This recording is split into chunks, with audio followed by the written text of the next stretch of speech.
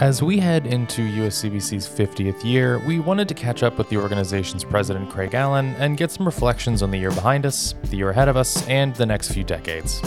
From the U.S.-China Business Council in Washington, D.C., I'm Ian Hutchinson, and this is the China Business Minute. So, Craig, first off, thanks for taking some time out of your schedule to talk with us. Thank you, Ian. So as we sit here, we're at the kind of beginning of 2023. So before we start thinking too much about the year ahead, maybe we could kind of run through what we've already been through last year in 2022. So for you, what are some of the sort of standout moments for the organization and for your time over 22? Well, over the course of the year, we had to work within the constraints of COVID. And we tried to have a strong engagement in Beijing and in Shanghai and in Washington. But unfortunately, the face-to-face time with our Chinese colleagues was very rare. I was able to make a visit to China in October of this year, and that was the first meeting some of our Chinese colleagues had had with foreigners for 3 years. And so it was a very interesting visit.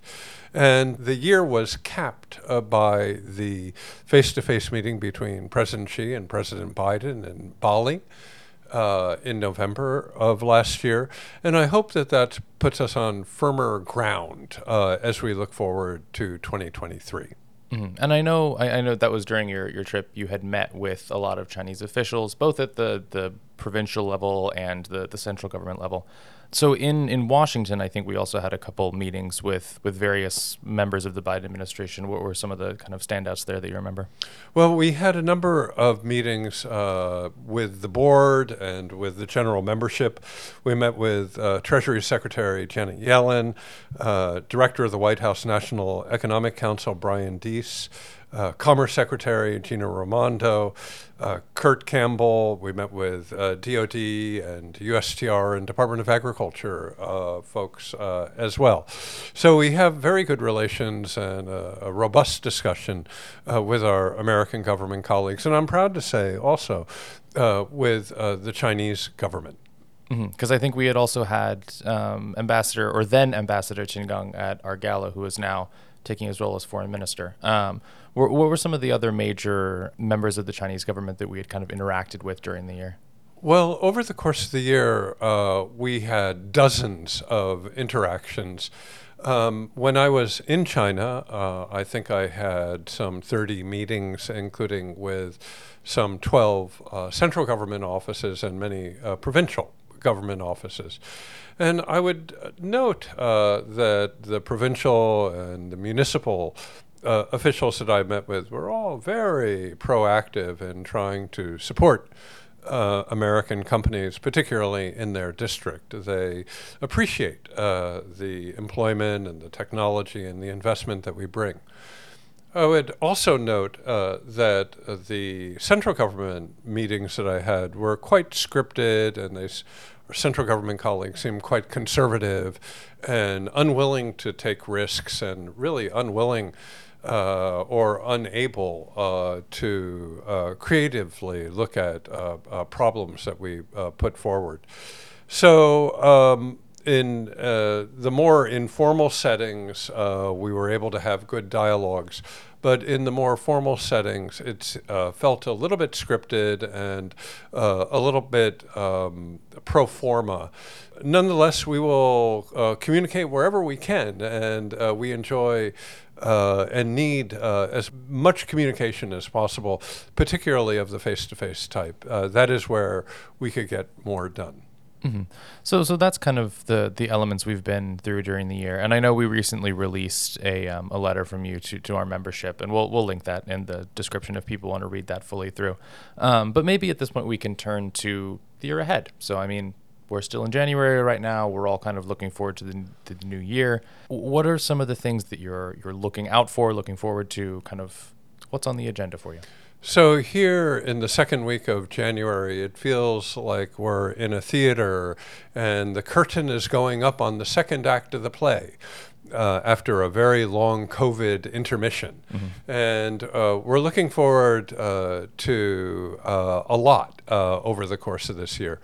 I think that the first reference point is that travel is now possible.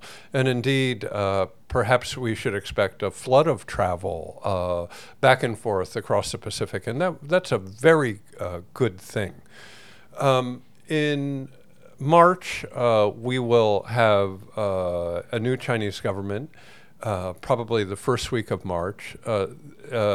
During the fourth week of March, the China Development Forum will be held as normal in Beijing, and a number of people will be going out for that. In June, we are hopeful to have a board-level mission to Beijing with as many board members as possible. And at that time, we'll be celebrating our 50th anniversary in China. As we look further into the year, all eyes will be on November, as President Xi will almost certainly be visiting the United States at President Biden's invitation to participate in the APEC meetings that will be held in San Francisco.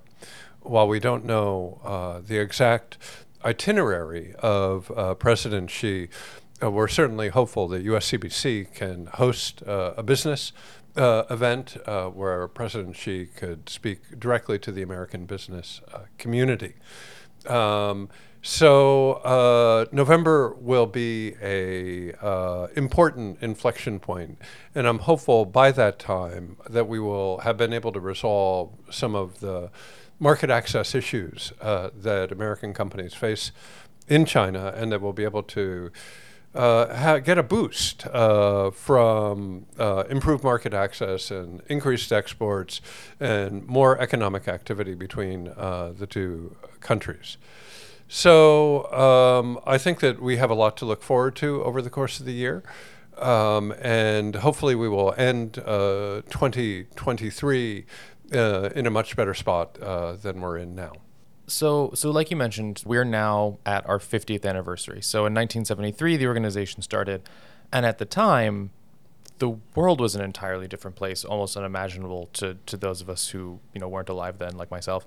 But China itself was a completely different place at the time, a predominantly agricultural place, just opening to American companies at the time. So much has changed through those 50 years. What do you think the next 50 years kind of might be shaped by? And perhaps a slightly different question, what do you hope that the next 50 years of this U.S.-China relationship might be shaped by? Since 1973, the Chinese economy has grown leaps and bounds to become the second largest economy in the world. And the economic progress that we've seen has been just remarkable. It is unclear whether or not that economic progress will continue, and it depends on the choices that will be made by the Chinese government. Do they welcome increased economic integration in the global community? Do they welcome foreign direct investment? Do they welcome a market economy? And if so, what policies will be implemented so as to encourage economic growth? The Chinese, over the next, I would say, 10 or 15 years, are going to have to make very difficult decisions on whether or not they wish to grow or redistribute the currently available GDP. And those are quite different economic policies. And it remains to be seen which one they will take. We are hopeful that China will continue to grow at a 4 to 5% pace for the foreseeable future. And in doing so, to create $1 trillion or so of new GDP on an annual basis. If so, the global economy will be strong. And if not, if we get 1 or 2% economic growth from China, then the ripples effects of that on the global economy will be severe. So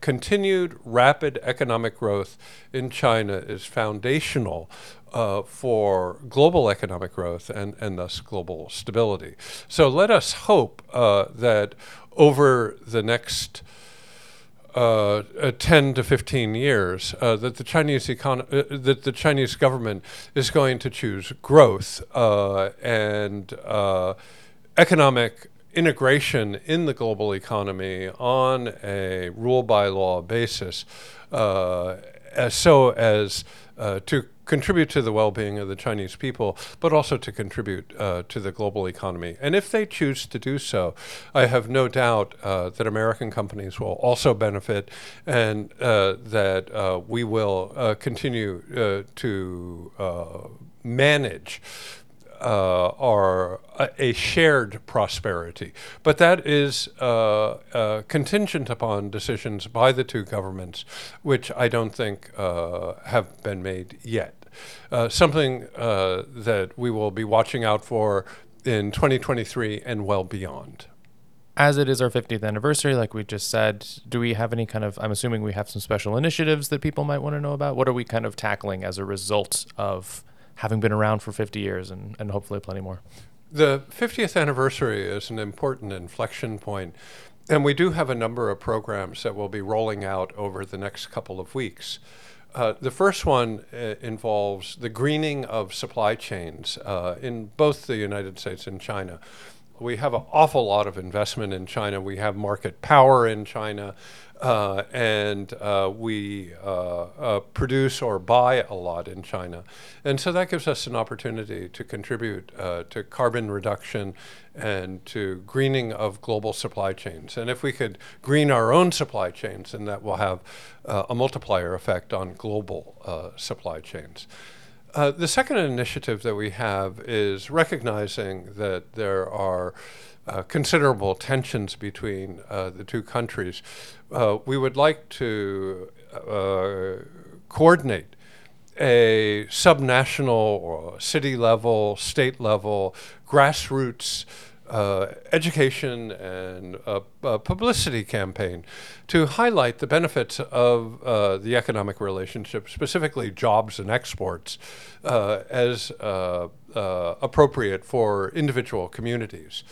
Many communities in the United States benefit from their exports to China or Chinese investment in those communities.